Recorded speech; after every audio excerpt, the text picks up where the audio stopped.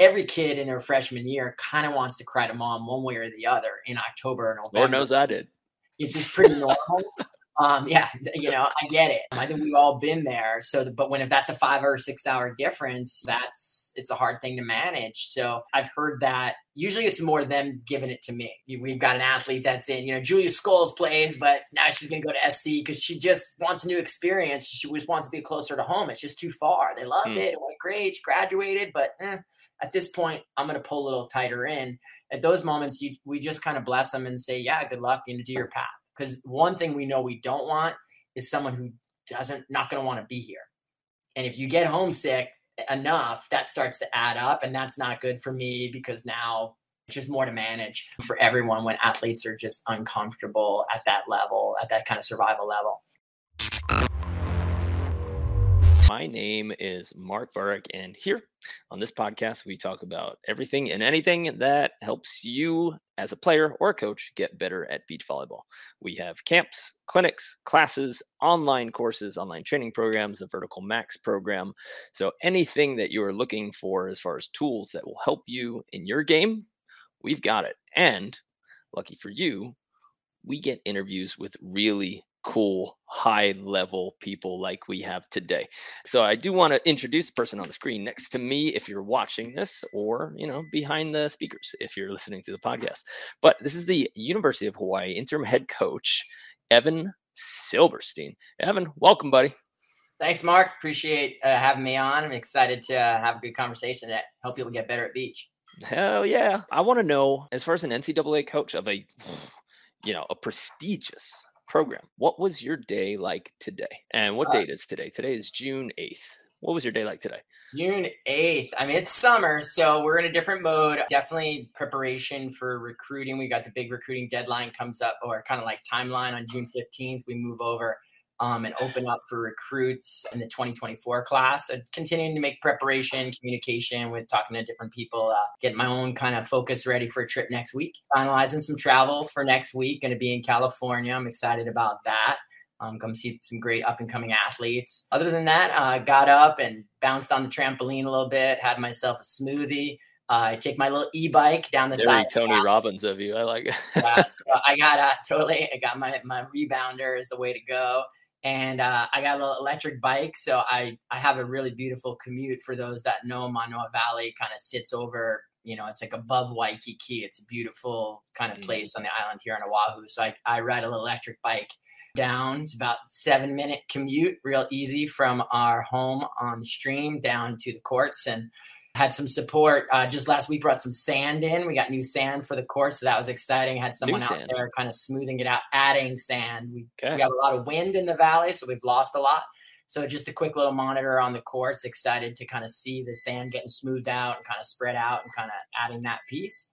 And then into the office for incoming 2022, just as an international student athlete. So we're kind of getting her stuff proved and ready to do that. So working with the administration, some of our academic services for a late ad there.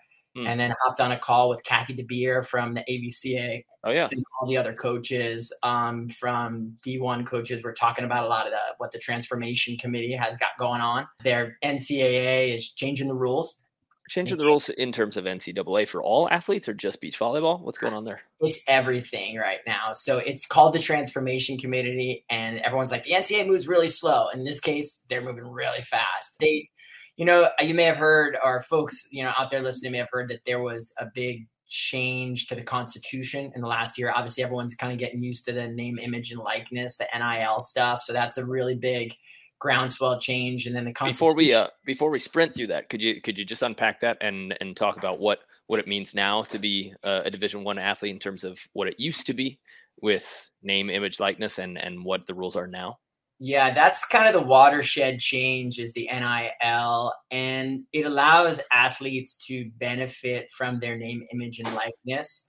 And each institution and each state kind of has its own way of doing that right now. So it's a little bit of a Wild West situation relative to, you might hear about a quarterback that went to Ohio State and he's making $1 million. So it's kind of the bigger sports are the ones that are there, but you're also, so yeah, big changes at the NCAA. And what we're discussing today is not so much name, image, and likeness, which is a change that came in that allowed athletes to benefit so they can get sponsor deals, essentially. So athletes can get sponsored similar to the way a beach volleyball athlete might do that in the past and pick up with, Wilson or Rockstar or whatever. You can have NCAA athletes doing similar things now where they can get paid on packages, for advertising and purposes. So which is pretty neat for them. Something I think generally for me and a lot of coaches are in favor of, but it's how do we get into what the right structure of the rules are? Because you've got scenarios where all the offensive linemen are getting paid. That was what Saban and Gus got into with Texas A&M. They were kind of complaining back and forth about that kind of stuff. So, most of it is kind of higher level to the football, but it's definitely filtering down to all the sports. And with that, the NCAA is making other changes. On the deck right now for all sports are things like roster limits, coaches counts, scholarship limits. Those things are absolutely critical to kind of figure out for equity in sports. So if they said there's no more scholarships limits, you can have 12 or you can, and beach, you have only 6. Wait, you might have 12 at, LSU. You might have 2 at another school. That's going to be up to you. They haven't said it yet, but that's what's in the discussion right now. No way. Oh, yes. Okay. It's on the table. It hasn't changed yet. Yeah. It's a big deal. That is a huge deal. That's like salary cap in pro sports. And if you have a wealthy institution or tremendous support from boosters, you just take everybody. And now that athletes can get paid, it's, The floodgates are opening. Yeah, that sounds like Wild West. You said you're kind of in favor of it. In favor of NIL for sure, but this stuff we're trying to get positions. That's what Kathy's got us on the call for today, is to really try and craft positions and figure out where we stand as a coach association. Yeah, I've always found it brutal for scholarship athletes all right, so I have a YouTube channel, right? I don't really make anything off the YouTube channel, but now it's starting to lead people to our camps and things. But I see kids who are just on a YouTube channel and they're making good money. They've got a huge following, and they used to have to be limited. They couldn't actually make money. You see beach volleyball indoor players go and win a tournament and get $200 for winning a tournament. And they couldn't earn that, even though the NCAA treated it as a different sport. So I always found the NCAA to be a little bit unfair in some ways, but I don't know if I love, just like you said, Wild Wild West. Like, yeah, go ahead, make anything, pay anybody for any reason. If a kid who is majoring in English in college, he gets a scholarship for how smart he was, and how he performed, and he goes and he writes for a newspaper when he's 18 as an adult. If he can get paid, it seems that if an athlete is your thing, that maybe you should be able to get paid for that. And then I know the argument comes back with, well, they are getting paid. They're getting paid a free education and everything like that. But if you're putting out that extra effort and creating something that people want, you should be able to earn. I don't know about getting gifted stuff or sponsorships. Man, it's such a complicated conversation. Yeah. It is. And I think you're on point about athletes being able to get paid. And what you've seen in maybe since when, I was in college or when you were in college, over the generations, NCAA has made some changes. What we're doing now is really wholesale with the stuff and the roster sizes and the scholarship. Those are really, they haven't done those changes yet, but they will be really groundswell when they happen. What they did do a few years ago is allow athletes to get reasonable and necessary expenses. So that would allow athletes, and then they spread that over the year. In the beginning, they could get reasonable and necessary expenses, but it was a per tournament. So if Katie Spieler, one of our great Hawaii players, went to go play at a Norseka and she made $1,000 at that tournament, if it cost $1,000 to go there for the flight and the hotel, then she could get that. Then they went a little bit further. Then you start looking into the Sarah Hughes and the Tina Graudinas, what they do in a whole summer. They can kind of balance against. So if Sarah Hughes and Kelly Clays go to New York City like they did when they were in college and make a semifinal and it's 10 grand or something like that. They can balance that off for all of their training that they're doing with you at the beach. It cost them in New York. They went to dinner. So there's a way to kind of like do like almost like a tax write-off, kind of similar kind of way to go about things. You got to keep it, your physio, your equipment, or your travel. So they can get that money now, whereas maybe when you 5 or 10 years ago, that was less available. They opened it up a little bit. Then they opened it up a little bit more. Now they added name, image, and likeness that if, if somebody's in sponsors in college and she gets a sponsorship with Nike when she was in school or something, she can go ahead and make that money there. So that they're opening that framework up. College is becoming a lot more like pro sports right now. The big issue that we're looking at, and the question for everyone right now, is how do we maintain equity? How do we keep it fair? Because if you got big boosters and big resources and one school doesn't, is that going to kind of create a non-level playing field? So that's what we're all working to figure out right now. Is any playing field level? I mean, you look at it, you travel to a school. Okay. It does a team in Colorado or Denver or Salt Lake City. Are they playing on an equal playing field when their air is thinner and the ball travels further? Bigger schools, big name schools like yours and USC, are you really playing on an equal playing field when you have that name that has been created and you have millions of applicants instead of thousands? I don't know if there's in life really ever a level playing field. I think it always comes down to who can adjust to any playing field better. But in terms of college sports, a difference in scholarships is going to be a monster difference, and people can just gobble up all the best players. Yeah, we're hopeful I think toward that. I think that was kind of a unanimous thing. A lot of great coaches, colleagues, Dane and Brooke, John. A lot of guys are, women are in on the call today, and I think no one's really kind of in favor of lifting that. But this is something the NCAA is looking at for all sports. Okay. So we're just kind of the beach volleyball angle. What if we do change it? How might you want to have it become? Do you want to become more of an equivalency sport like that we are, or like a head count sport like indoor? Indoor's got 12 scholarships. They're full scholarships. So they can kind of give them out one by one, whereas beach has got 6 scholarships and we give out, 20% here, 80% there, maybe academics there. Maybe that's a legacy kid and families paying the money. It's a range of stuff. So no, I don't think anybody really wants to kind of like pull it off altogether, but it's outside our control. So I think the point you made is a really good one, is how can we be adaptable? And I think at UH, that's really what we're talking about with our administration, is we're not going to be the ones that sets the tenor of the rule changes. How can we be ready to take best advantage of whatever rule changes come in? How can we adapt?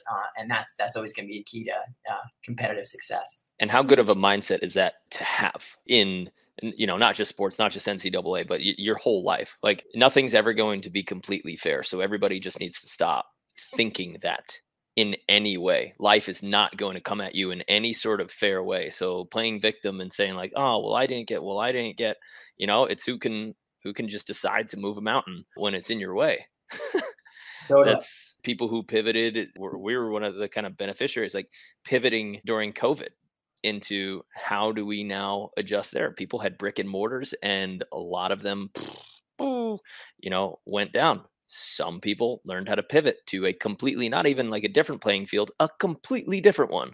So I think as seeing you in a head coach position right now, it's like, oh, that's clear why you should be there, because when you embrace the mentality of, it's not going to be fair, but how are we going to be ready to adapt? That is such a huge mindset thing. Instead of looking at the field and being like, well, we don't do well on that. It's no, how do we adapt to that? Then you're not on the field for very long like that, with a perspective like that. So we have pride in our history of success. I think in volleyball in Hawaii, we have such a great legacy of volleyball at UH. And then just in Hawaii, obviously the legacy of AVP players on the men's side speaks for itself. We have US Olympic players. There's something in the water, or is there something in our culture? And I think a lot of it is that people really care about volleyball here. People really know a lot about volleyball. It's clear. Like, you guys sell out every indoor match. It's insane. I think you guys hold the records for sold out matches every year. But why is Hawaii so volleyball thirsty? Why does the entire island show up to a UH match? Could you define it? Could you point to a person or a year where Hawaii just said, we are now a volleyball state? There's a few things that go into this. Is a long and a fun story, so we can kind of like jump in at different angles. And we're good at it, so that everyone likes a winner. And particularly in Hawaii, we don't have professional athletics, Mm, so our college teams really take on like a heightened importance okay. in the community, similar to you might see for Nebraska. For indoor volleyball, which also does a great job with attendance and hosting and things like that. So, so part of it is what we don't have that helps to highlight what we do have. Then there's things like our history. I think Kevin Wong and some of those guys have done a nice job highlighting what George Dad Center. It's said that beach volleyball was originated here in Hawaii. Right. So we Right. started so Duke and all of his group, Duke's swim coach, his great Dude, movie right now, Duke Kamana. Hanamoku. Thank you. So there's an amazing movie. Actually, I'll make a plug for Duke. It's called Waterman. That's out on PBS right now. So if anyone's out there and you want to keep a good look, learn a little bit about Hawaii history. And Duke was actually a beach volleyball player. Not a lot of people knew that. He was an Olympic swimmer. He's a lifesaver. He also, when the swells were down, what did they do? They strung up the net and they played a little beach volley. So I always kind of link that to, if you look back at my understanding, and you guys can fact check me, is that the longest running beach volleyball tournament is the 6-man. Okay. Right? And the 6-man is called what? The Surf Festival. It's called the Surf Festival. And what does everyone do? They dress up. Well, what does everyone like to do in Hawaii? We win Halloween also. Everybody dresses up and everybody surfs. So if you link back Duke coming over into Santa Monica in the 30s and 40s, then this tournament kind of starts up. Everyone's having kind of a fun game. And obviously the game evolves in Southern California. There's no doubt about that. The evolution of the game that happens in SoCal is amazing. But we do have this long kind of affinity for beach volleyball all the way back to its beginnings. For volleyball generally, I think it's, I can't pin it to one thing. I know from a Title IX perspective is another way to look at it. We've had some really, we're in the 50th anniversary of Title IX. I'll put another plug there. Wow. June 23rd, I believe, will be, or coming up this month, is the 50th anniversary. Now, the woman who signed it, who was kind of the co-sponsor of it, is Patsy Mink. She's graduated the law school where I actually went to here at UH as well. So she was a congresswoman from UH, or from Hawaii, that had a lot to do with sort of pushing that law through. And our AD at the time, or sort of our women's administrator at the time, was a woman named Donis Thompson. So they did a lot of cool stuff into the 70s when Shoji came on. Dave coached here 42 years. And with tremendous success, second most winningest all-time coach, other than Russ Rose, over at Penn State. So he did it for 42 years, but it's cool stories about how he starts, So there's a really neat beginning to it all. And Donis, with Patsy and Dave and others, kind of, they pushed away to say, we're going to get the Blaisdell to host a volleyball game. We went to, nationals and everyone loved us. So we're going to host the game. And they're like, you're crazy. It's never going to work. Or we're going to sell tickets. You're going to sell tickets for women's volleyball in Hawaii? You're crazy. And it worked. She went around. She does all this work. She gets out there. She gets people to support it. And ever since that moment really was before there was the Stan Sheriff Center where we play volleyball now and all those sellers you're talking about, there was the Blaisdell, and the whole community came together to support the women's volleyball team. And so really from that moment on, I think it really becomes sort of a splash into the Hawaiian community where people say, wow, this is the coolest thing that we got volleyball. And then kids see it on TV, they go to the games, and it just keeps building up. We got the life and the lifestyle, obviously families that have played for a long time, the Crab Ohana, Tony Crab and Chris Crab, and they're teaching their kids. There's Outrigger and the huge history there. The Haynes, there's, Tom Hayne on the 68 Olympic team. We call him Daddy, like his kids and all their kids. So there's just been, I think, historical figures that have done a tremendous job. And then just a little bit, like you said, pivoting, kind of making right moments at right times, really to kind of create an explosion. And here we are with volleyball just at its, Charlie Wade men's volleyball team just won our national championship. So we're continuing that record of success. Robin Amo is amazing to work side by side with on the indoor program. They just know how to represent. So it's fun to be a part of all that and just try and do create our beach volleyball path and our beach volleyball history kind of in the middle of all that. I've got a question for you that I think of as you're talking about all that. Do you find it, as a coach, do you find it easy to recruit to Hawaii? Do you think like you have an upper hand in the level playing field of recruiting, or is it more difficult because you're so far away from everybody. Yeah, What's the balance? Great you're history, paradise, great school with a great name, a brand name, but also I imagine a lot of players you just lose because like my parents don't want me to go that far.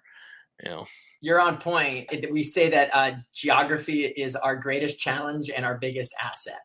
It's just that's across the department. I think for beach volleyball, we get a little more pull because it's beach volleyball, and the types of athletes that are interested in wanting to go to the beach might be the same ones that want to go surfing or go hiking. So mm. maybe different than you might see in basketball, just a different style of athlete that the beach gets to draw. So yeah, it's our greatest asset and it's our greatest challenge. We always tell folks it's not going to change.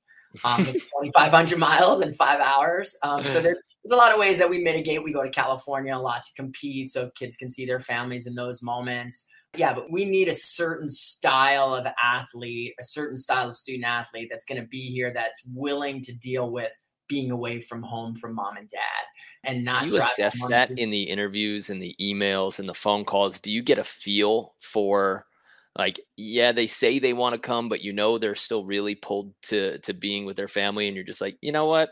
Hey, we love you, but I can tell in about 3 months you're gonna be.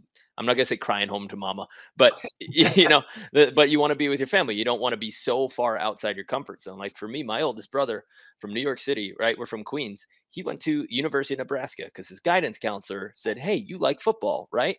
Well, Nebraska's got a great football team." And my brother said, "Okay." He was miserable. He went there for a semester, and he was like, we literally hung out under a street light on this one street, and that was Friday and Saturday nights. So, do you try to pick up on that before an athlete gets to you? And have you ever just said like, let's part ways here because it might not work out in the future?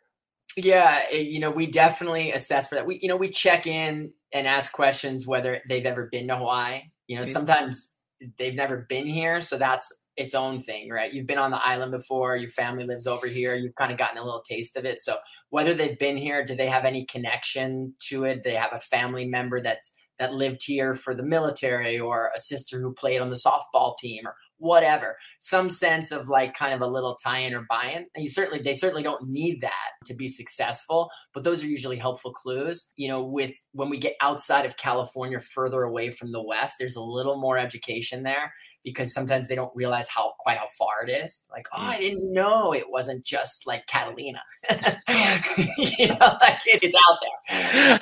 It's far. So there's a little bit of that. So yeah, we're constantly assessing for that. And I mean, I've had my heart broken when an athlete, when it's down to us and, a UCLA with a kid from Texas, and us and whatever, us and, with a girl from Canada, us and Stanford. It's just, the time zone difference. I can't talk to mom because it's going to be really far away. Like you said, they're crying to mom. Every kid in their freshman year kind of wants to cry to mom one way or the other in October or November. Lord knows I did. It's just pretty normal. Yeah, I get it. I think we've all been there. So, but if that's a 5 or 6 hour difference, it's a hard thing to manage. So I've heard that usually it's more them giving it to me. We've got an athlete that's in, Julia Scholes plays, but now she's going to go to SC because she just wants a new experience. She just wants to be closer to home. It's just too far. They loved it. It went great. She graduated, but at this point, I'm going to pull a little tighter in. At those moments, we just kind of bless them and say, yeah, good luck, do your path. Because one thing we know we don't want is someone who not going to want to be here. And if you get homesick enough, that starts to add up, and that's not good for me, because now it's just more to manage for everyone when athletes are just uncomfortable at that level, at that kind of survival level. Can you dive in specifically to, I mean, you don't have to name names or anything, but specifically to somebody who really feels sick of being there, but they don't know why they want to be there, and they're trying to leave? Like in relationships, like sometimes you have this like kind of breakup, you have this separation, but people still fight to be together even through the discomfort. And that happens all the time on teams of people trying to separate, looking elsewhere. What's that fight like for you as a coach? And I'm not going to say how hard, but maybe you can just describe how you fight to keep an athlete here and how long you fight to do that. Do you have any could you riff on that? Yeah, I mean, it's a critical question. I'd say every year there's, one or two, especially we're in the transfer portal era. it's different. When you were in college, you had to kind of suck it up or sit a year out, and those kinds of scenarios are over now.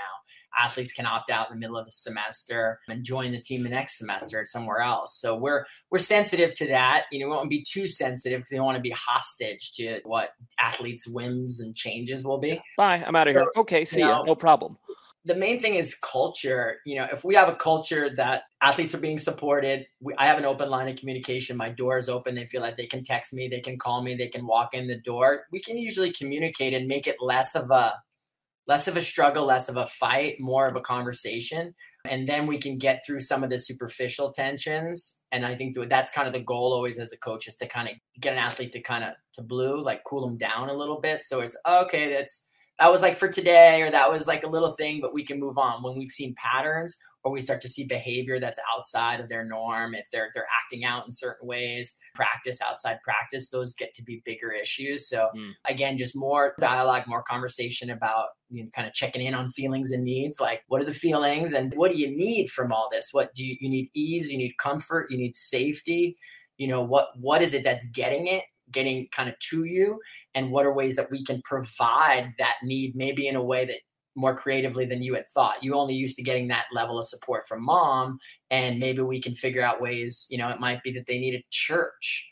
It might be that they relationship with their teammates. It could be schools really getting them down. So there's so many. These are young, developing, really amazing and talented, but nonetheless still vitally emotional young women.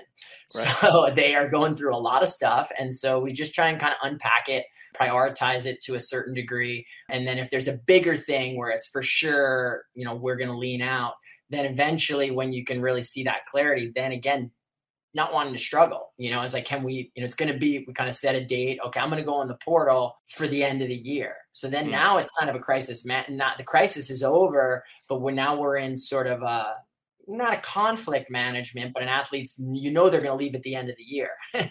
So then you got to coach them and for what you got them for, and especially again, and they might be against you. Yeah. I think I feel grateful for the most part with our staff here and in my years kind of at the helm. I don't think people are leaving because of us, that it's a geography primarily, sometimes the academics, might be a team thing. So that every school is dealing with the portal these days, both in and out. So it's just a new era of being sensitive to athletes, having good conversations with athletes. Mental health is kind of the buzz in the NCAA right now. So really investing on athlete mental health, getting them resources, getting them tools so that they can help themselves and so that they feel that the team is a safe place for them to get that help. Those are really the big things for us. And then the smaller level decision of when an athlete's going to go, when they're not going to go, they kind of figure it out. And eventually once they're gone, it's not that you want them gone, but you want to kind of healthily kind of help lead them gone, because it's not great to have in your culture as someone who doesn't want to be there. So you're dealing with that kind of constantly. And I imagine that club coaches are dealing with this nonstop, from parents who say we're leaving a club, kid who's saying we're leaving a club. So you're doing it at a, we'll call it a higher playing level. But I think emotional investment, it's the exact same emotional investment as a club director or club coach. But I still think people look up to you. So if you were to give a 2-minute seminar on, hey, when players want to leave your club, your team, how do you handle it? And if you're talking to a whole bunch of club coaches out there, do you have any 2-minute quick hitter advice and do this, and hey, take it easy on this? Yeah, it's a challenging question. And what I'll first say is I can empathize with the club coaches that might be out there listening, because they're dealing a lot more with parents. The good and lucky thing about our situation is we deal with parents to a degree as we're recruiting, but for the most part, once we get an athlete in, it's their responsibility. So it's a neat opportunity to kind of develop those athletes to have those adult decisions and just adult conversations. Parents tend to be very emotional, and they see their athletes, their children in, through kind of a rose lens, understandably so.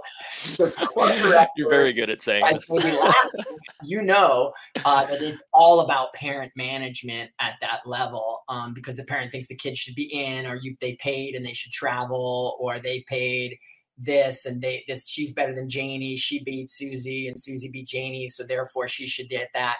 those kinds of things are a little harder to deal with because they're not always as rational or measured. So I think the first and best advice, which pretty much fits for everything in my coaching these days and in my life and relationships, is listen. Give people an opportunity to be heard. And so that it could be an angry parent, it could be an athlete that's coming in and having a challenge. Hear them out, and hear them out in a way that as non-personally as you can, even if it might be personal. Even if it's like, oh, the coaching, this is what's wrong with the staff. And then I want to, oh no, we did this. Just take it in and listen and really hear what's real for them. What are they needing? And listen in a way to really figure out what it is that they need, and start to see from there, how are ways that you have a culture, or that you have a program, or you have something that can help them see that maybe they can get those needs met in-house, right? So we will always want to stay in-house if we can, is the first thing. So first would be listen, for the specific needs. And then once you get a sense of what those are, maybe sort of, hey, would you be willing to, here are some ways that we could support you in getting these, important needs met. It sounds like you really need you need some ease, you need support, you need opportunity. That's the big one for athletes now. I have it with athletes now. They want to play. So if they don't, then it's, how can we make practice seem a certain way? How can we create green-white opportunities? How can we, everyone wants to play, and really mom just wants their kid to play. Yeah. In some cases, it might just be like, look, you're going to be better off at that other club because you're going to get more opportunity to play. So that might be the final result. You got to be prepared to maybe kind of walk somebody out. And club's different because those are also, there's money on the line. That's how you make your livelihood. If an athlete leaves here, I still get a salary, right? If an athlete leaves a club, I might not have dinner. So that's a very good point. That's a very good point. I talked to a few club directors in the past few days, and they're like, I'm barely making money. And people think, I pay you all this money. And these are pretty sizable clubs, 40, 80 kids. And they're like, no, this is my full-time thing. I just love volleyball, and I know that there's a need, so like, maybe if you're lucky, you're making a couple grand, but you're doing this wrong. You're always, my kid is blah, blah. I just find that to be kind of nightmarish. It makes me feel very blessed to do things the way that we do it, and work not exclusively, but work consistently with adults who we deal with one set of emails per person, not three, not kid, mom, and dad. Parents could certainly make things more complex, but in the cases of club directors, they're also writing the checks. So it's kind of just a part of the management, and all the people that I know, both indoor and beach club directors or coaches, parent management is way more. It's more like pain management. It's a little bit more of than they would want it to be, but it's also, again, where the checks are coming from. So try listen. And be really patient, and figure out, how you can get parents, and athletes' needs met, in-house, or, helpfully move them, on somewhere else if you can afford it. And if they can, you think there's better places that they might just have a better experience. There's something that, I feel like so many club directors might want, is to set the rule that says, we don't have to listen. Like, you signed up to play this club. Here's the piece of paper that you sign that you say, I'm not going to approach the coach in X way on any of these days. We had when I was coaching club for my 15th team in Brooklyn, I said, you will not talk to me the day after a match, like for the full 24 hours after a match. There's no text to me that I will answer. There's no phone calls that I will answer. And if you want to talk about the match or playing time or anything like that, everything will wait 24 hours. And if they came to me, I said, hey, we have a 24-hour rule. Sorry. Because for me, I'm invested as a coach, right? So if we just lost, I'm definitely going to be upset. I'm going to be pissed. So I know that I'm more likely to get fired up if they come at me. And for sure, them and their kids are the most upset during that time. So that 24-hour window, I think I was lucky enough with club to have a bunch of great parents and great kids, but that didn't stop all of those questions and conversations. And I never had to have that forced rule. But I bet so many club directors just want to look at it and say, hard rule. Like, these are the rules. If you don't like them, if you don't like playing time, no, there is no conversation. You get a 1 or 2 strike policy, and then you just fire a parent. And I know that more parents should be fired. of clubs.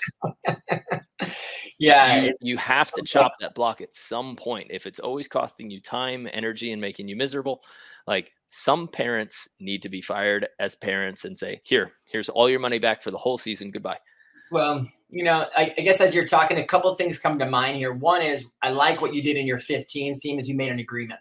It's a rule, but it's maybe even framing as these are agreements. You have to sign it. And by signing this, you're agreeing to give yourself this cool down period. The cool down period is going to benefit you and it's going to benefit me. So you give them a little education with the agreement so then they can relax into that. I think is a big step to kind of move into. And it sounds like you're able to use that. And that's a good insight, I think maybe for other clubs to try and figure out ways to kind of get that done. So yeah, I'm not sure. I feel grateful. I coach at Outrigger, the canoe club, but I get to stay out of doing a little more parent management these days. Just done some changes, but overall, just a little bit of club work here that we're allowed to do in the NCAA. But I have a lot of empathy and understanding for how challenging it is for club coaches to make it work with different parents and different situations. So good luck with it, guys. Good luck. It should be so enjoyable. I think it's a shame that the volleyball community, and this is going to be all sports, so it's not volleyball, but we're losing tremendous coaches because they get so unhappy because of that situation. The more pressure people put on those coaches and directors, you're going to remove what you might think is a bad coach or a bad director, but is really a passionate director who's just not doing it your way. And it stinks that we might be losing some of those personalities each year that could have done great things for sports and kids and people. Want to have everybody have some peace and conversation.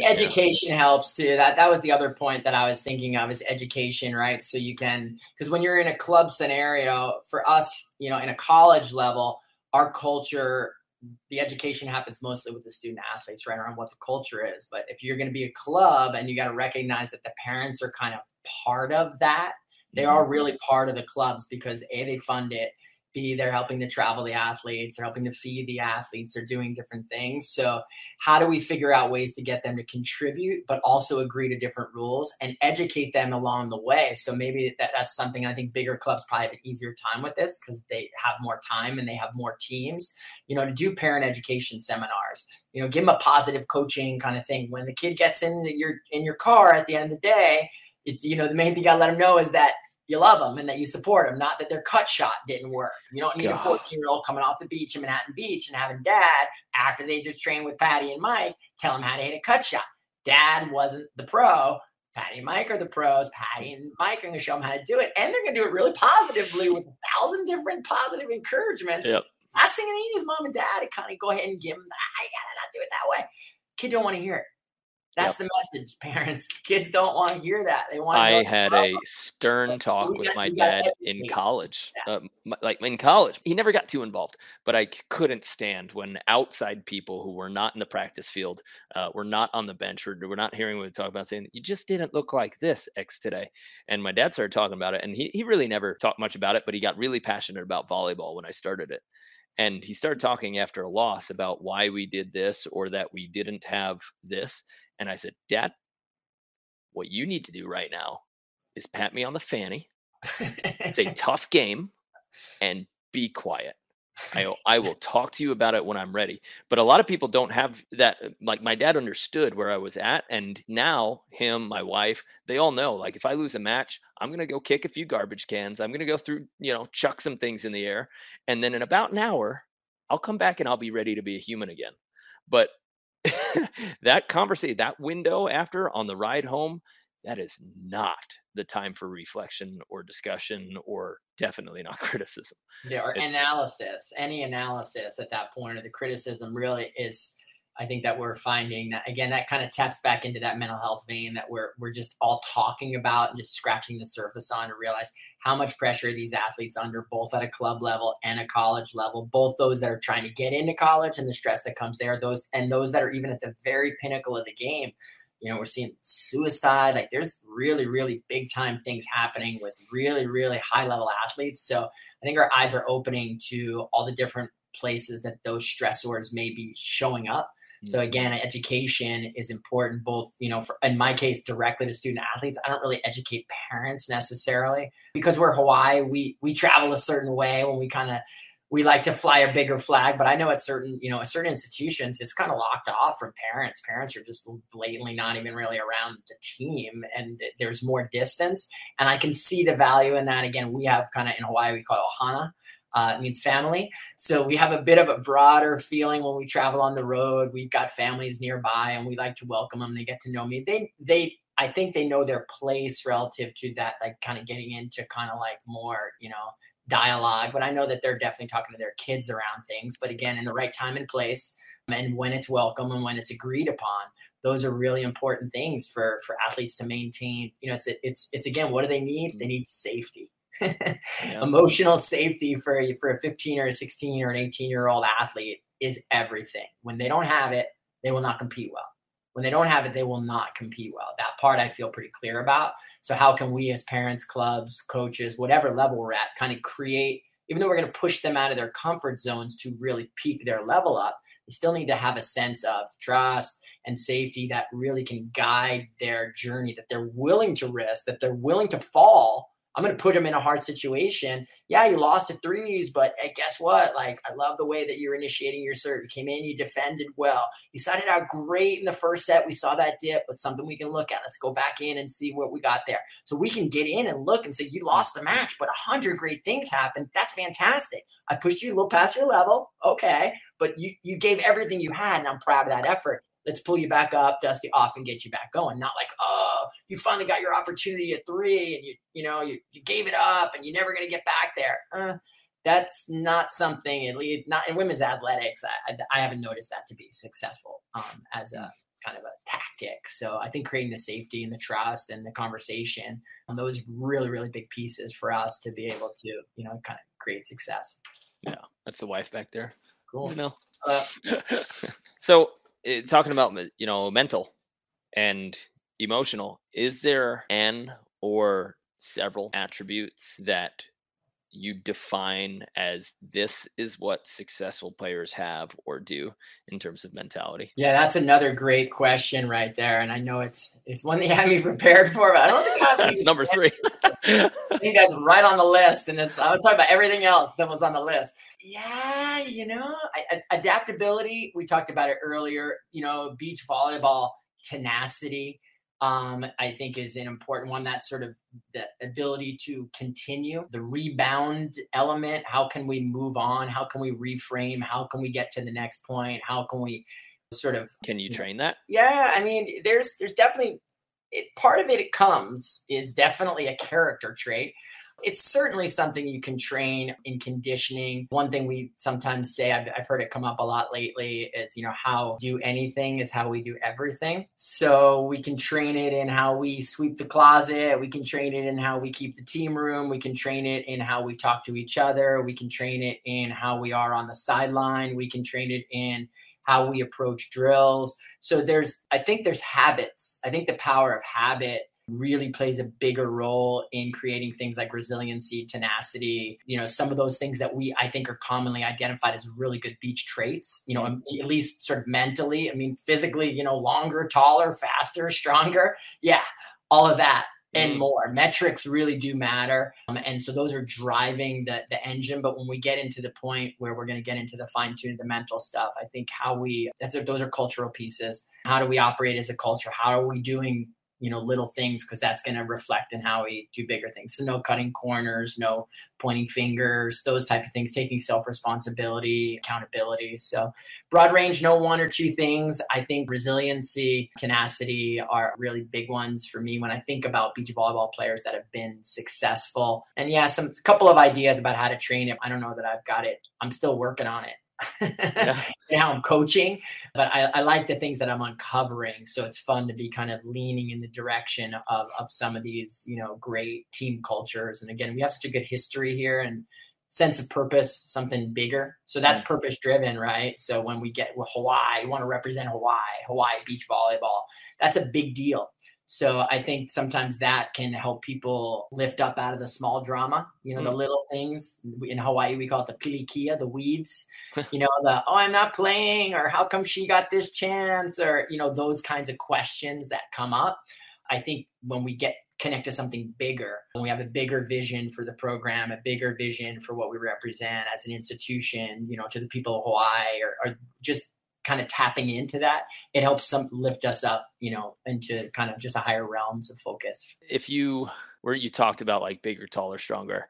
The first thing when I first started like a podcast version on YouTube, it was garbage, but I asked people like speed round questions. And one of the questions that I'm always interested is, if all things were equal, would you choose an increase in height in an athlete or an increase in speed and agility? Yeah, it's a hard. I think I might have to say speed and agility. Is it maybe because I'm small, but I tend to like to bring in tall players. But I do know that we have tall athletes that don't just make it right away. That you kind of need both. It's beach volleyball. It's demanding at that level where height is not the only indication. Right. And you graduated Katie Spieler, who, AVP rock stars, 5'5", 5'4".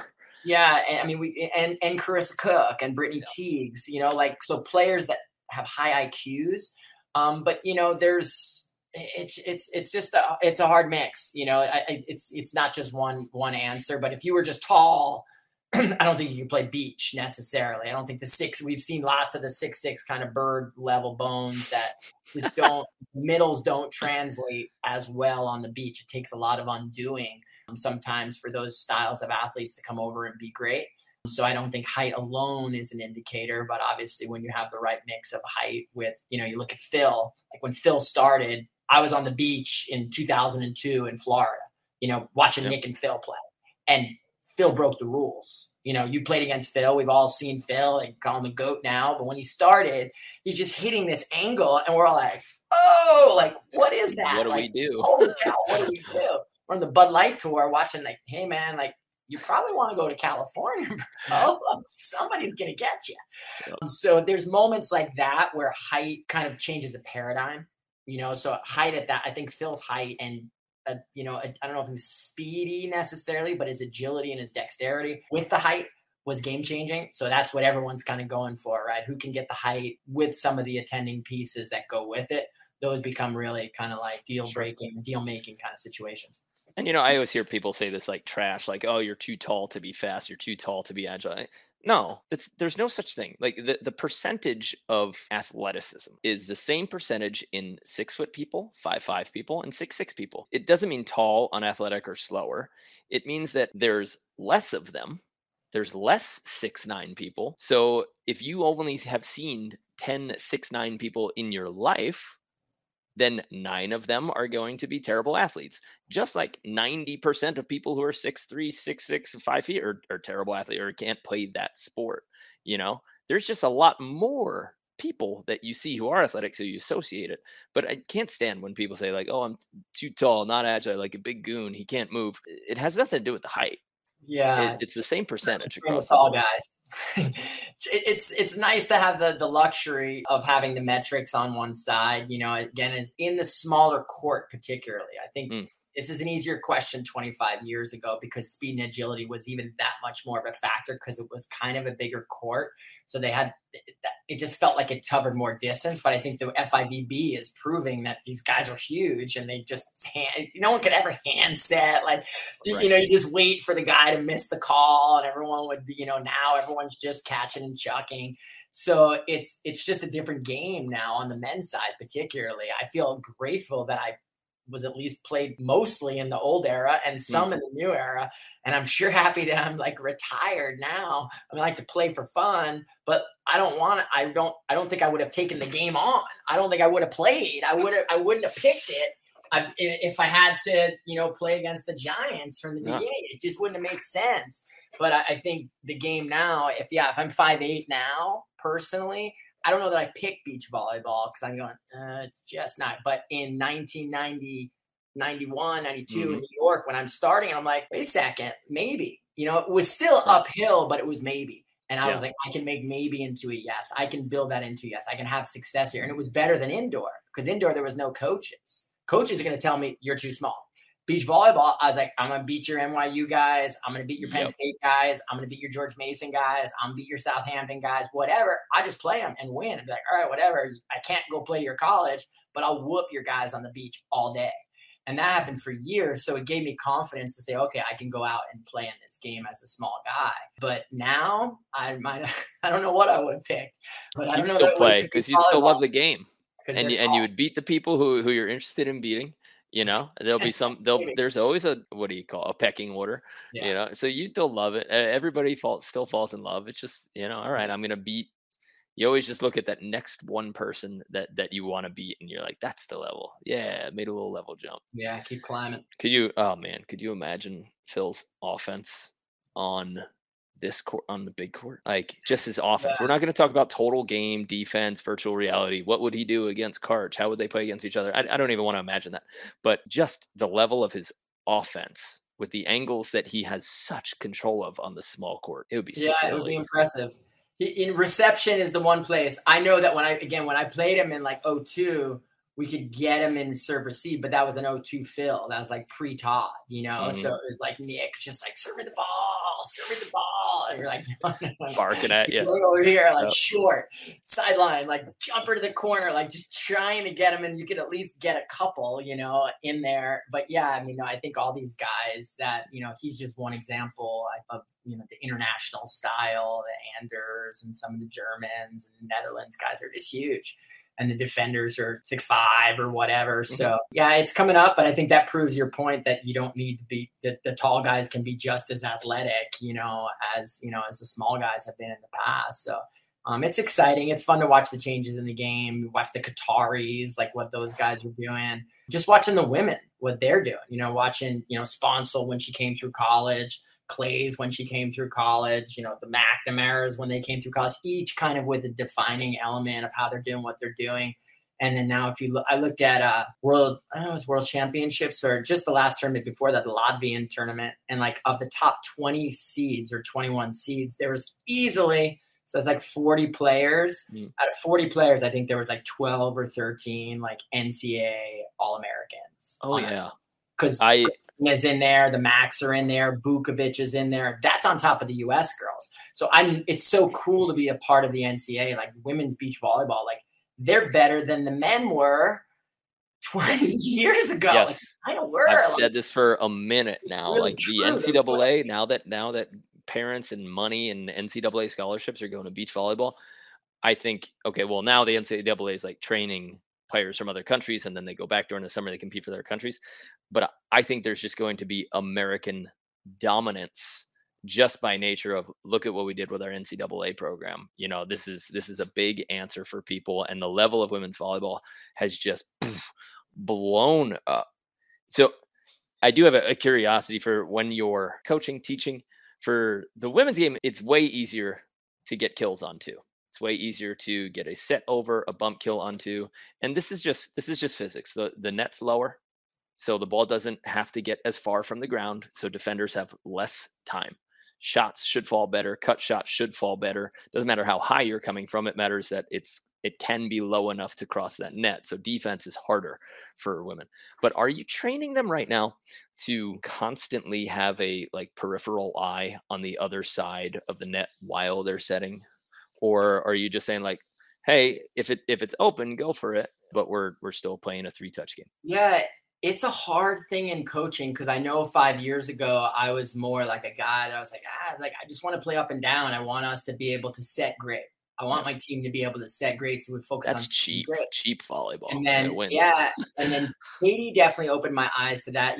They've got ones, they have really good ones. When the blockers are running up and it goes over their head in the back, like that. Katie would bump roll it over people, and she could beat anybody with it. And then I watch Tia Miric at Cal Poly. Like, she's really good at it. She hand sets over in that same direction. The back set is not as common. I remember a couple of them had the prayer too. They kind of like it's tight to the net and they just jam it back. It's good in transition. this one every once in a while, the back release can score, and then just 2 overhead. I mean, look at the way Clay's plays. Oh my God. Playing She's an international on-two on ninja. 2. Yeah. So it's definitely like it's a stretch in coaching, but I'm doing it more. I'm coming up with drills that, different peppers that are boom, boom, boom. Like, how do we do things to kind of get our hand and our thinking to go quicker?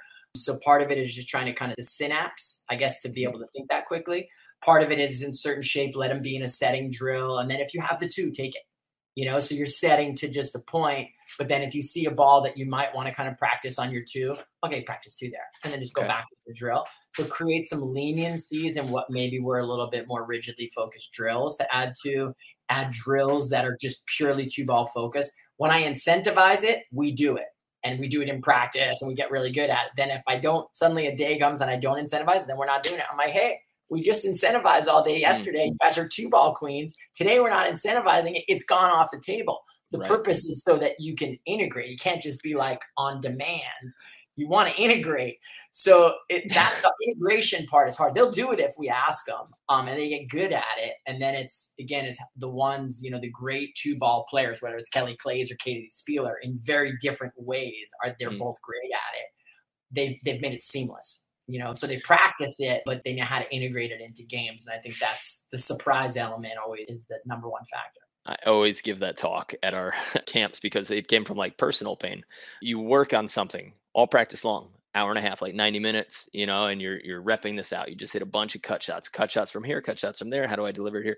And then you say something like, okay, well, now we're going to play some queens. And then the joke is that like, yes, shackles are off. I don't have to hit any cut shots. It's like, no, we just did that so that you can enter it into the game. Like the drills are there for a reason. They're there to have you insert them into competition. So don't just go and like, now it's game time. Now I'm free. Like we did this so that you can implement it, not so that it's somewhat better when you need it. It's like establish a cut shot, or if you're working on high lines or onto, like establish it so that you feel confident in it right from the start. Yeah, I think that's just that's a coaching dilemma that we certainly face. And again, sometimes I do bonus point scenarios on top of drills, so kind of leading certain drills, and then we'll get in a queen or we'll get in something and we can bonus it, so that at least we know that they're going to use it. It kind of like it forces their hand to do those directions. And then again, you take the shackles off and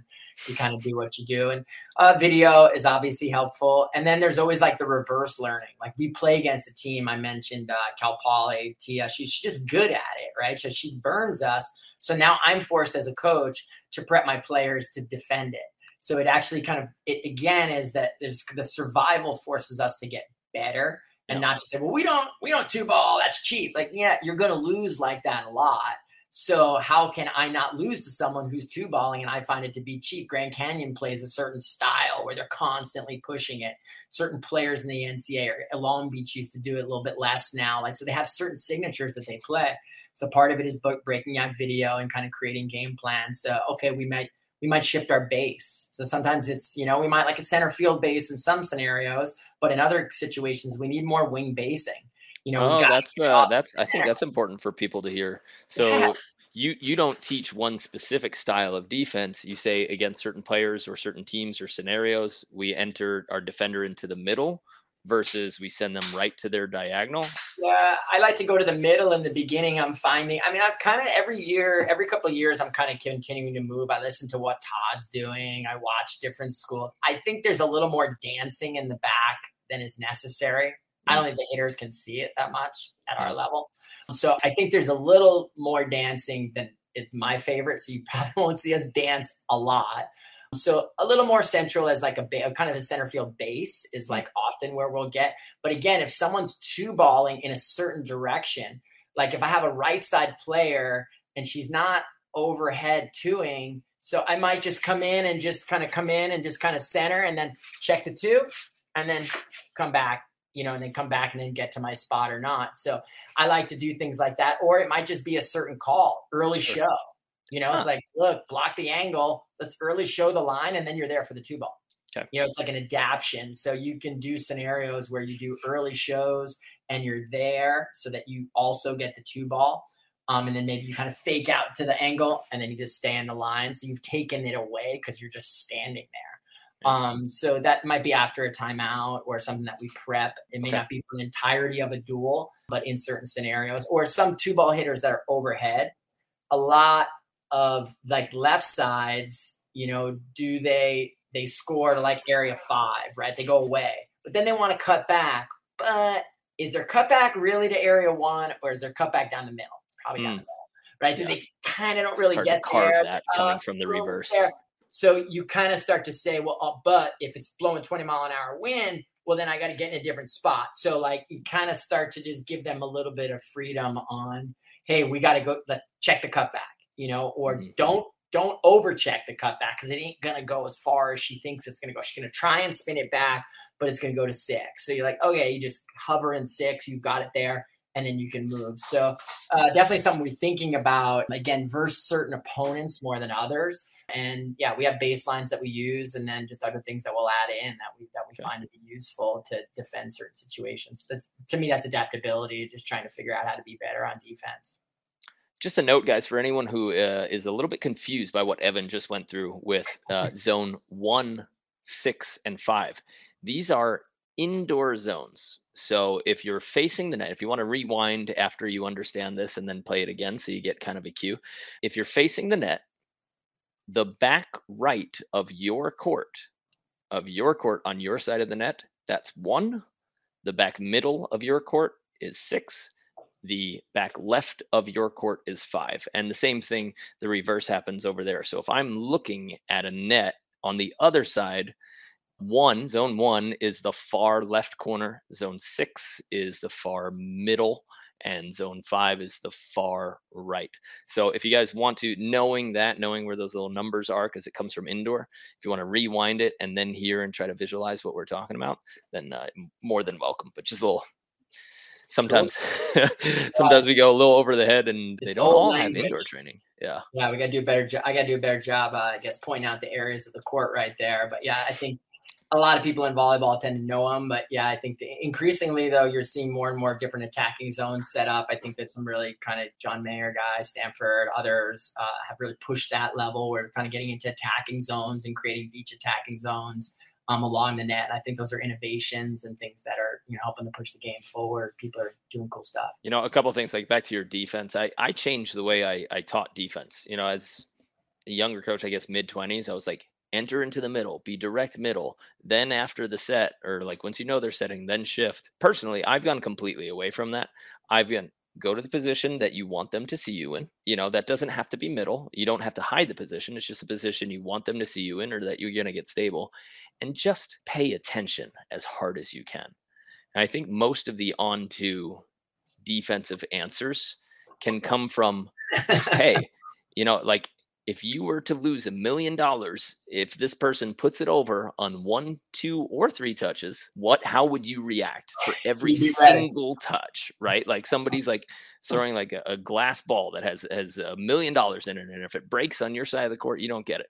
Like that type of mental intensity, I find helps people more. They just get surprised because they expect 3 touches, and that's when they lose. But just the mindset of somebody is always attacking me with every single touch, even after I hit it. If I hit a cut shot and I think there's a chance that somebody might dig it, I don't wait to see if they dug it. I'm already sprinting back on defense. I want to be waiting for them so that I can be reactive on defense. But I think so many players, they hit the shot, they say, oh, they cut it, or they dug it, and they try to check out the dig.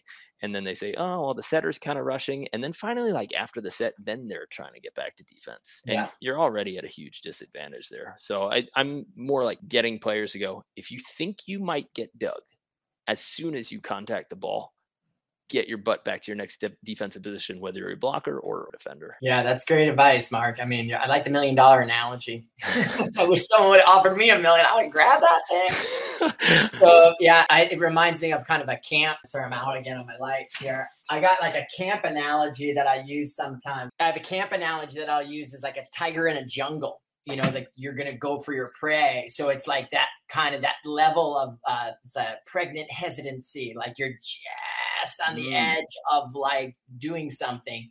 And that's, I think, I'm thinking when you're talking about defense at that level. And those are, again, that goes back to habits, right? Can we train those things in? Can those become habits? Because a tenacious defender is one who's always ready. So can we train someone to come in and enter and be ready? Enter and be ready, and then swing, and then come back and be ready, and then there are two, and then be ready for the three. How do you keep kind of being ready? There is actually some room, I think, to change those as habits. Do you think there'd be any value in you establishing a rule for University of Hawaii that if somebody ever throws a ball on your court during the point, you don't stop, you dig it? Like there's an outside just ball thrower, like a random one coming across the court, or like an assistant coach who at any given time can just chuck a ball over, like teaching, and then making a fun, like push-ups or burpees or something out of it. I have a fun one that I learned. You and I both share the New York history, so maybe I can wrap here. Maybe someone that you know. One of the first club gyms that I ever used to go to was with a guy named Rick Cole. And Rick is an athletic director at all these places, huge volleyball guy. His son's actually playing at Pepperdine now out Trey. His daughter's at Duke, and just a great, great volleyball mind. Came from Long Island to Western New York, then back to Long Island, coached Dowling, Stanford, all these places. And I went in his gym, and it was a thing that he drop the ball. He goes, know what that is? What's that? And he goes, that's a point. So there was no, it's this little JV, kind of scenario, but anytime they hit the ball, hit the floor was a point. So no matter what drill, when we were shagging, so you're doing a circle drill, you're doing a serve receive drill, you're doing a setting drill, whatever, kids are constantly scrambling, diving to grab the ball. I love that. Ball hits the ground is a point. Doesn't matter where. That point, grab it like $1 million ball. Even when you're shagging, you don't throw it so it bounces. Like boom, point, push-ups, runs, whatever. Yeah. Ball hits the ground, everything stops. We're on the wall. And then kids are running after to grab that ball because that's the point. So that I haven't remembered that in a while, but maybe I'll have to bring back the old right there Long Island Academy and see how the point goes. So sometimes the Long Islanders a little different than the Hawaiians. We got a little different pace out here, a little hard to push that on each other. So my brother's a lieutenant in the FDNY, and he just moved out to Hawaii, Oahu, and he's, I think now just getting, used to a little bit slower and how small the island is, and that everybody's a cousin of somebody who So he's like, you can't talk negatively about anybody because everybody is so intertwined, and it's a very small, kind of small high school drama in a way, but he goes, the whole island is connected somehow as a family, and he's learning how to slow down, but also how to be, I guess, kinder than he needed to be in the firehouse in New York and Queens and Brooklyn and Bronx. Yeah, it's a little different. Yeah, good insights, and that's life on an island. We're all interconnected, so we know that, and it's fun. Hopefully, I did a good job making a lot of people sound good out here today. I don't want to keep you too much longer. I do just want to tackle, we've got 15 other questions on the list that we haven't even touched. But what I do want to ask is, as somebody who played in the 90s and then I think early 2000s, right? You had to learn a certain way, and you were learning probably in New York, where your best role model was maybe somebody around the neighborhood who also played open, because there weren't coaches at that time. No coaches. And I think a lot of adults run into the no coach situation. That's where they're thankful for the stuff that we do, because yes, somebody's reaching out to us and saying, this is how you play the game. So is there anything that you learned early as a player that you teach completely differently than you learned back then, that was wrong, that you learned as a player, or just different because the game changed, that now you teach and you're like, man, I will never teach that to my players, even though that's how I learned it? Yeah, I think a little bit we were talking about on the two ball stuff is a pretty good example of that, whereas it wasn't really part of the game and sort of the way that we would do our preparation for two ball, or just that it just wasn't something we had to pay attention to nearly as much is a factor there. Things that I would want to unlearn. I mean, I didn't have coaches on the beach, so I wish I would have learned how to have better attack timing and spacing when I was learning. I think the tendency to be early or the tendency to take kind of like weird angles. That was, for a smaller player, getting under the ball a little bit was something that would just be a little more natural, and people just adapt. Sometimes they play a little lower, a little smaller on the East Coast, Florida, and everyone's kind of playing low. I wish I had more sense of time and space. If you could remember how you played, I know it's not always easy. Like, we didn't have easy film back then, but if you were to look at yourself as a player and give yourself some specific cues instead of like better timing or better spacing, what would you be telling your former self in terms of how to time it better or how to space it better? Yeah, we use pop. I use pop a little bit now in my coaching, which is point of preparation. Okay. So preparing to hit, so like allowing myself to I think I would be also a little bit more creative in my attacking zones. Elvis helped me with that a little bit. He would pull me into the middle a little bit, and I didn't really understand it, but I was playing with a really high level guys. So I just was able to, this kind of like pass, point of preparation. So either pass, kind of like drag in, like a little bit of a lateral and forward, because I'm kind of small, so I won't have a 15-foot approach, might be 10. So how do I kind of pass, get to my spot, kind of get really kind of like a lot of potential energy, and then take off, or pass and then fly way out and then try and make my move from there. So more of that being really purposeful on where I'd want to start my approach from, and to do it with really, really purposeful momentum. Because again, there's just a tendency, I think, just to get a little stuck in early, and then just that feel kind of in, and then, oh shoot, now everything's behind me a little bit. So I'd say, as if I went back and watched myself, I would do more preparation to attack and maybe more zonal attacking, pass and then take that slot and pull it all the way around to the backside. It wasn't really part of the game when I played. So you would try to tell yourself to hit per play, like on a different area of the intention? Not along the net, so again, as I evolved, I got more of a middle and a wide, but I think if I were to go back, I would probably have evolved it back as well too. And I would have been a little less angular to my middle, and a little bit more pull in and then straight ahead. As a left side or a right side? As a right side. As a right side. Okay. Yeah, so as a right side, you would make that in, like that hard L, straight shuffle, then go straighter in. Closer to an L more than like the X. And I think when I went middle, it was still a little X that I'd get kind of turned. Whereas I think what I've seen as a coach is it's really important, especially California, like a lot of that side wind. It's just critical to be able to kind of get that feeling of L, so that everything's in front of you. And then if you want to go back to the wind, you're not like kind of like turned way out to do it. You have a little more vision for the right sides. Do you teach that right side should have that soft angle towards the middle? I mean, more now, I'm trying to get some players to not a hard angle at all, not anything like the left side would come in, but just a soft enough angle to where at least your toes face the back middle of the court. So like a little 15-degree sliver instead of that straight on. Or sometimes players like go from the middle towards the antenna to swing. They almost line up in a I formation. But do you teach a straight L, or are you okay with your players sort of taking that soft angle into? No hard and fast rules. I think some really take to it and then are able to exercise it. Others, it's a little less natural. So I'm just happy to get them, a couple feet in. So again, I'm just teaching each person to kind of like what their sort of range is, what their passing accuracy is too, like how consistent they can be with that point. So again, I call it pop. So it's pass, pop, it's like pass, pop, go, but it's not pass, go.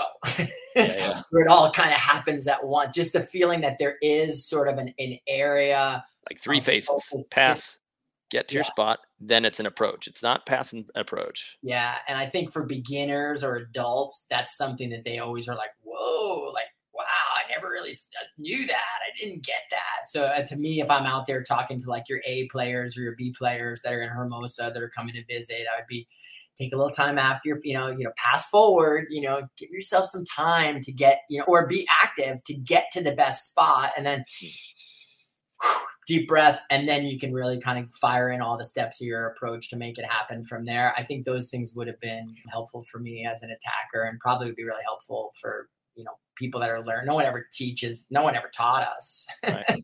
I had never had a beach volleyball coach in my whole life. And I've played for 25 years and I've played all over the country, all over the world. And I never had a coach.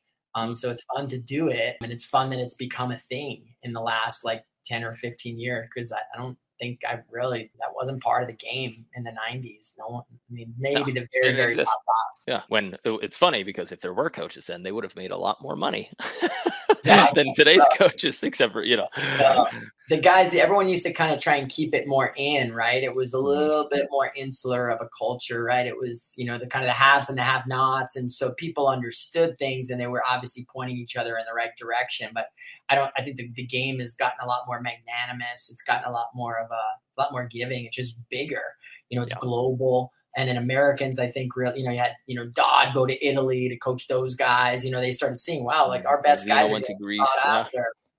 Our best guys are getting sought after by these other countries. How does that? We're obviously in a pole position here. We have the most understanding on the game. So how can we start to use that as a resource to kind of like feed our own? And then obviously as the college and the club situation developed, that was coaching, all of my guys I played against when I was a kid. Or not all of them, but a lot of them are coaching now. They coach in clubs, they coach in college. There's a lot of guys that have gone on. So I think funny, they have to like kind of go back to school. Like even if you were like crushing it, you're winning every open in Ohio or Florida, you realize, oh man, there's a technique to how I won. I just did a bunch of stuff naturally. Like I look at one of my best friends, like I'm going to knock him right now, but Shane Donahue, who's crushing things on the East Coast. But if you look at his design and how much trouble he puts himself into a lot, he could be a ton more effective with a little bit of extra like offensive design and technique, and he wouldn't have to bail himself out with straight up crazy athleticism, which he does. But he's so athletic that he, kind of has a unique style of how he plays that you probably wouldn't coach, and he might not even know it, but he gets it done. So what do you know? Yeah, it's definitely different coming out of the playing mode, the playing mind into the coach's mode and the coach's mind. And I think you see it in other sports, NBA and, and major leagues. It's not always just the purest best players that make the best coaches. For me, I played all the way up to the top. So I played against almost every great player in my generation I've played against in the US. So I'm like, I played against everybody. So I've had an opportunity to play against people. And I did it as a little guy. It's like Doc Rivers, like Byron Scott, Muggsy Bogues, all the little guys, Steve Kerr, like all the coaches, like the little guys, they're going because they had to watch. We had to learn. That's the other thing I think about. Not the way that I most learned the game when I didn't have a coach was watching. And I said, always wanted to beat that next guy, but also how can I learn? How can I see what Mark Bierk's doing? How can I see what Shane Donahue's doing? How can I see what these guys are doing and be like, not only how can I beat it, but how do I want to make that some of my, part of my game? So I think there was sort of an emulation kind of feeling that wanted to kind of become more like certain players, what I saw them on TV or at pro events or whatever. Not only wanting to beat them, which was highly competitive and motivating, but also wanting to get a little bit more like them also. So those were kind of like fed side by side to kind of kept my growth going. Yeah. And I always want to hesitate with that advice. I think it's good advice, but I think we just filmed something for Instagram today where I said, you guys need to stop looking at Phil.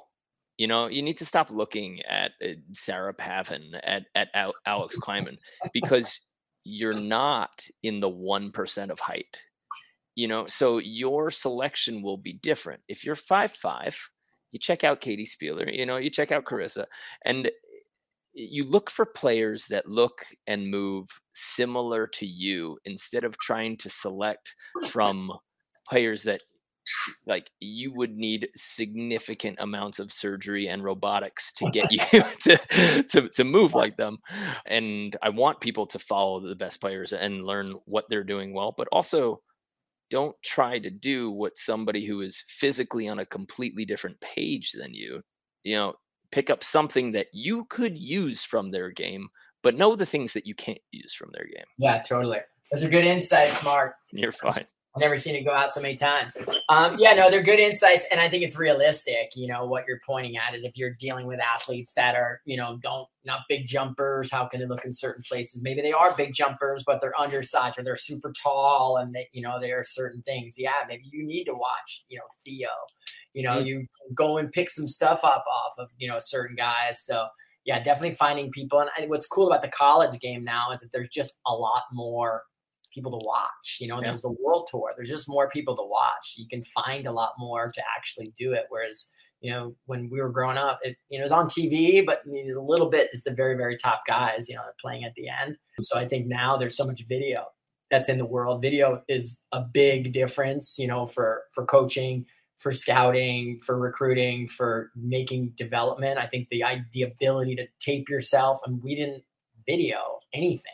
I barely have any video. I have one VHS that has been translated to a disc playing Blandon Fenoy, like in Belmar. It's all chalky. And it's awesome. Like one video. It's like, great. I can get that to, At least you got that, yeah. It's like one. Barely pictures at all. It's like it just was a different era. Whereas every athlete now that I see, I get 100 emails, in a week from athletes that have YouTube channels and Vimeos and highlights and full matches, and they've got everything set up, and they're like 14 years old from Texas. You're like, wow. Crazy. So it's just way more footage now. So lots get lost in there, but I think it's definitely a great tool for people to use to not only look at themselves, but look at others and slow things down and see how they can, make improvements and adjustments to their games. Okay. I promise 2 more questions. I know it's been a minute, but it's a good conversation. We haven't stopped, with that recruitment. Is there something that parents or coaches are doing wrong or just wasting their time on when it comes to contacting a coach or showing them videos or creating an Instagram account? Like, is it right for them to just send you an Instagram link of all their highlights or a YouTube video, or should they send a popcorn when they send you a DVD or a USB? Like, what's the best way for somebody to get your attention as coach, and what's the wrong way? Yeah. It got to be respectful of it's catchy, right? Because they know that we don't have a ton of time, right? So long-winded like drafts can be, like a lot of storytelling can be kind of hard to follow. Even if it's like poignant and sweet, like it can be a little bit much. So if I'm talking to recruits, brevity matters. I think brevity and video can be useful also. I don't need 20 videos. Give me a highlight and then a link that I can watch games if I want. So kind of like that, if I'm more interested in there. Should it be on Instagram? Should it be on YouTube? Should it be on a drive, a Google Drive? Like, is there something that's... YouTube is easy. Sometimes they have scenarios where they have to if you want to make it as, you run a podcast, you want to make it as user-friendly as possible. So it really, the coach is the user at that point. So you want to make something that's going to translate as easily as possible for the coach. It's in my inbox, I press a link. I don't have to download it. I don't have to store it.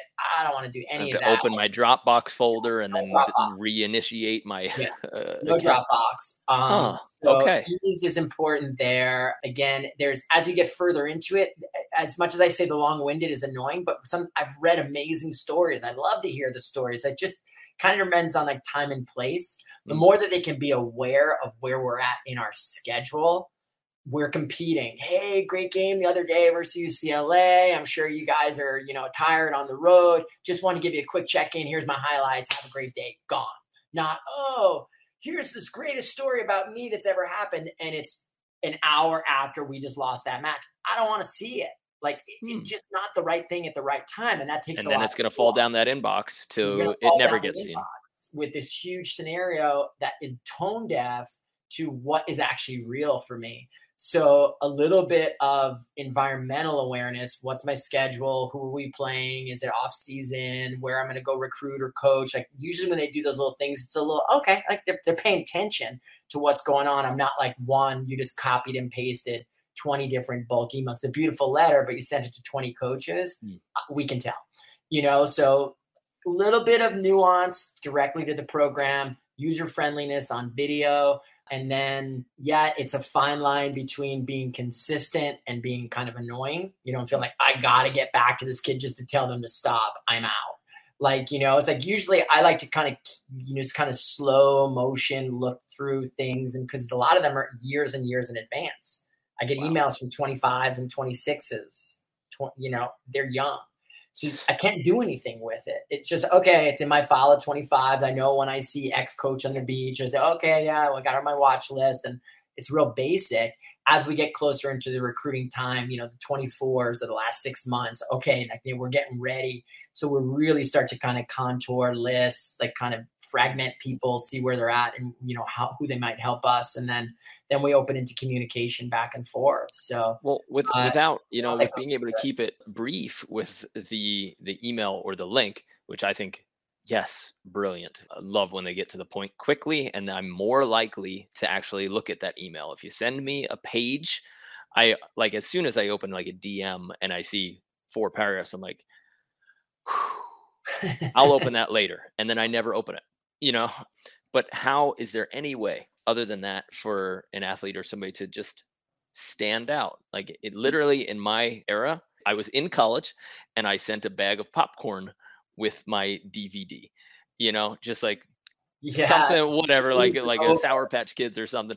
But now it would be kind of a headache for somebody to like ship stuff out. I don't know. Or maybe Yeah. that would make them stand out more, but I've then gotten there's no letters link. before. I've gotten some really heartfelt letters before, and those are sweet. I can't say that I've recruited those kids necessarily, like it wasn't distinguished, but it definitely like they're more likely to get a response. Okay. When I'm able to, they're going to be treated in that way. We can't get back to every athlete that shows interest. It's just not really practical anymore. There's so many. So they're more likely to get a response when they've gone out of their way. So, oh, thank you for the lovely letter and the thing. You don't want to get like bought, like trying to get like stuff that Mhm. doesn't really like work. It's like outside the rules almost. So, but a letter can be cool. But again, well placed, well timed, regular communication that Okay. is courteous, respectful, and aware of what someone's best guess and what might be real. Oh, thanks, good luck. You're having a good season. Good luck on the upcoming matches. So a little bit of something that contours that they're following, that they're interested in what our story is also. Instagram is cool. I'm not personally doing a ton there, and that sometimes I have my assistant coaches go down those roads because it's a good way to inventory what's going on. Keep your Instagram clean, like it's available. You're following our stuff, right? So you're going to Yep. follow UH Beach Volleyball, but then you're going to post on your thing that you're out drinking with your The high buddies. school That's party. not Yeah. going to prove good. So just know that your profiles are very much public, and that we will spend time, in taking a glance. You don't want to have that kind of double personality. So that's just kind of pitfalls to avoid, certainly, because I've seen things on Instagrams that I'm like, oh, whoa, like, wait a second, Done. this is a different kid that's emailing me. So at least it doesn't like end the deal, but it certainly gets me to think more or ask more questions. So they should certainly be aware of what their public profiles look like and leave them public. So is a once a month tag like is that too much? Like once every 2 months, like that soft little less than a paragraph email? Because I know my wife's a stunt woman, and part of their job as a stunt woman to get jobs is they have to keep constant contact with stunt coordinators so that you're just kind of always present of mind when a job might show up. So part of her process is like finding the stunt coordinators that she loves, wants to work for, and shooting those people an email to say like, hey, saw this movie, the action sequence was sick. And just like you said, she's looking for things to know that they appreciate and love about that coordinator and how they would be open to work if they have it. But that's part of the process. So is it a once a month thing, a once a 2 month? Is there a right timing? And I know that the timing is important, but is there, me, I would say like no way more than once a month. Yeah, not more than once a month, definitely not more than once a month. It could be seasonal, there's always like and it might be different tenors. Hey, what's this latest with camps? Hey, I noticed you guys did that really cool trip in the fall. That was awesome. I'm going to come see you. Season, then we're getting closer to June 15th because they know that we're going to be able to respond to them. That might be like, hey, I know I reached out a couple weeks. Just really wanted to let you know, like you kind of like put like an exclamation point Okay. on like a series of communications. So yeah, I would say not more than monthly unless there's a dialogue. If there's dialogue back and forth, then just answering questions, providing information, asking questions. That's the big thing is that I always try to encourage recruits to, hey, you have power, you have leverage. It's all yours now. because that changes when you sign or you do these other things. Your leverage is going to shift. So be confident, ask questions. I want athletes that are gonna ask me hard questions because I know they're thinking and not just trying to yes their way in the door. So I think it's important for them to be confident and express their respectfully, just ask good questions, and those things engage dialogue and find personal ways to connect. It's all relationship management. It does come down to a little bit of who they know, if they know other coaches and things like that. So that's just kind of for them to kind of work through. Sure. Okay. Final question. You talked about TCU and Long Beach having a certain style that they play, and I'm actually talking to Mike tomorrow or next week. I got him on my calendar, so it should be fun. But are there any clubs? You don't have to name them, but do you look at clubs and say, I know what product that club turns out, so if I'm looking for this type of player, I'm going to look to that club first? Do you look at clubs as a company that turns out specific products that you would be interested in? Or do you look at, doesn't matter what club, whatever, I'm just going to select from the entire country's pool of athletes? Yes, there are products that are developed out of certain clubs. Again, and some of them I've mentioned, part of it's geography. There's just pure geography involved. If a club is from, Manhattan Beach, it's pulling in a certain level of trainers and also a certain environment of athletes. Going to get the high level beach IQ players out of this club that's coming from the California beach. Then there's different, I could easily name 2 clubs, but I think I won't, and just say, that there's certainly clubs. And again, it's relationship management. And if a club changes hands or if a certain director is not involved as much, the product there might change or the relationship there might change. But so I pride myself really on savoring and connecting those relationships. I'm going to be in California next week. I'm going to practices. So I'm doing that more is just go to practices and just, because they're people I know and that I trust, and I want to go and look. I have 1 or 2 athletes I want to see, but I want to see your 26s. And so we develop a longer standing kind of conversation there. So it's not to say that if you're not at a top club with a top reputation and a top coach that knows the coach in Hawaii that you can't get recruited. We still very much have our eyes open to the best athletes, to the highest character kids. Those are going to kind of show up from all over, but there's some tried and true that we can go through, whether it's in California, Arizona, Florida. For us, it's geography a little bit too. It's cheaper to come from the West Coast than it is to come from Texas. But I do go to Texas and there's great clubs there. So I just know I got to have it's almost like an international athlete if they're coming from Texas. I've got to be able to be more, have more scholarship money, or they're more of like a walk-on route. And is it really worth it for them to want to do that? So they tend to be kind of higher nuts if they're coming from further, because there's just more that goes into it. But those relationships as college coaches really matter. And we can certainly trust the coaches. A lot of the coaches that are running clubs. I mean, Jake Gibbs got a club. The Dodds have a club. Fenoy and Holly have clubs. I mean, they're going to get trained at a certain level. What's coming to a degree. It doesn't mean that all their athletes are by any means are going to qualify at that level. But what they're told. And you've experienced it with athletes before. So you just say like, hey, they have this knowledge base because this gets filtered down to all of their coaches and all their athletes. I think club directors miss on that they form a club and they let coaches do what they want. And then, they can't go to a college coach and say, how the last one turned out. Well, it's because of this process, not because of whatever. I just think I think more club directors should focus on what product are they turning out? How does the process create that product? And it's not just getting more coaches, getting more courts. It's what teaching system are you utilizing, and what culture do you create?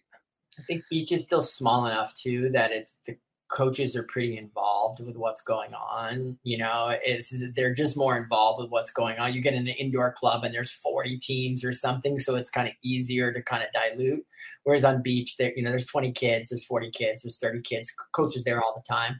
So there's a little bit of a sense of, if it's these clubs that I'm talking about, if it's Patty Dodd, if it's Matt Olson, if it's Dan Stiles, there's people that I know and trust. I've worked with them for 10 years. I know they're great coaches. I know how they do what they're doing. I can trust them in our conversation when they're talking about their athletes. And I can also trust that their athletes are going to have certain things checked off that may be interesting for us too. So again, for us, it's also similarly around kind of cultivating those relationships and keeping keeping up to date and in touch, and and just using the leverage of those relationships to just try and create opportunities for athletes. And there's a lot of them. They're getting really good these days, so it's making it harder and harder for us to sift through and find the very best, because there's a lot of good ones. Man, Evan, this was a great talk. I could keep going because there's so much more, but maybe we could just push it to another time and get you on again, and then get through the the second 80% of our of our list. But yeah, I appreciate your time so much and your insight. Super unique insight as a player who's come up, and then like the transition from mainland to Hawaii, and all of the success of your school and your teams and your programs, and then definitely how clear you are on all of your knowledge, what you need, what you want, and where you're headed. It's a pleasure to see somebody who's got direction, Cool. Thanks. So yeah, really, thank you so much for your time. And do you have any last words, or any last No. standing advice, or just goodbyes, or places to follow you, or anything? Yeah. So yeah, and thanks for having me on. I had heard a little bit about the podcast. I got to hear a bunch on the way in. You guys are doing a great job. I've always seen your volleyball camps, and I think that's neat. I love that you're reaching out to adults. I think you've kind of created a really neat niche on that side to kind of keep people growing. I'm happy to see New York people in volleyball and having success in Hermosa. It's not easy out there, as you know. So I think you've put in a really, really good footprint. So I'm happy to support you and find some time in the future to kind of hopefully have this conversation again, in 6 months or next year. And then over the years, as you guys grow up, I'm happy to build a relationship. And so, yeah, it's stoked. Hopefully some people listened. Hopefully some people benefited. I'm around. I'm not so much on the social medias anymore, but obviously UH Beach Volleyball is our team's one. That's where my focus is, primarily on Instagram. You can find me personally, Evan Todd 1013. I'm on LinkedIn with my name. So if folks want to find me there, or just email me, you can find me at Hawaii Athletics is Evan Silb at hawaii.edu. Happy to always field emails, just continue to grow the sport. We have an amazing, amazing sport, and the growth is awesome, and it's only coming out from now. So it's pretty neat to see what the last 10 years have given us and what's the next 10 years going to give. And then beyond that, I think with so many great people involved, it's sky's the limit for beach volleyball. So it's fun to be kind of taking care of my little part of the world out here in Hawaii. Doesn't get much better than this. So. I saw a couple of your pictures on Instagram. It just looks like you live the life, man. Every picture is a nice sunset or a beach. So love it. Cool, man. Well, thanks for having me on, Mark. I appreciate it. Absolutely, Evan. Have a great day. Thank you so much. Bye, guys. Go Bows. So yeah, guys, cool interview. Loved talking. Love that. You know when some people are so just clear. They know what they're talking about, they know where they're going, and they know what works and doesn't work. And like Evan absolutely presented that, and it's really a pleasure when I don't know how to say it other than the clarity that he had. And he's at the helm of one of the most prestigious programs in the country, if not the world, and I think they're in really good hands. So pretty fantastic. Just a couple of announcements. We're starting this, and a lot of you listening might know about our complete player program online, and we are actually starting a Better at Beach coaching certification. So if that is something that you're interested in, we have courses. We have extensive courses in how to learn and how to teach the game. And if you are at all in any way interested in taking a Better at Beach coaching certification, we will be starting that in the coming months, and we'll be running some coaching specific clinics. If you ever want to do that, just go ahead and visit our homepage. We have a link tree. Just click under the coaches tab, and it'll take you through a few questions that get answered, and you will end up in the right place to know where you should be in terms of getting one of the coaching clinics or doing our online coaching certification, so that we can help more players and more coaches have better tools to be able to, move the sport forward and share the game in a good way, and hopefully one day get some younger players under the watchful eye of Evan. Get in touch, visit our website, and you know where we are. Guys, thank you so much for listening. Pleasure talking with Evan. Reach out to him if you want some advice, and of course, we're always welcome. Thank you. Have a great day, and we'll see you on the sand.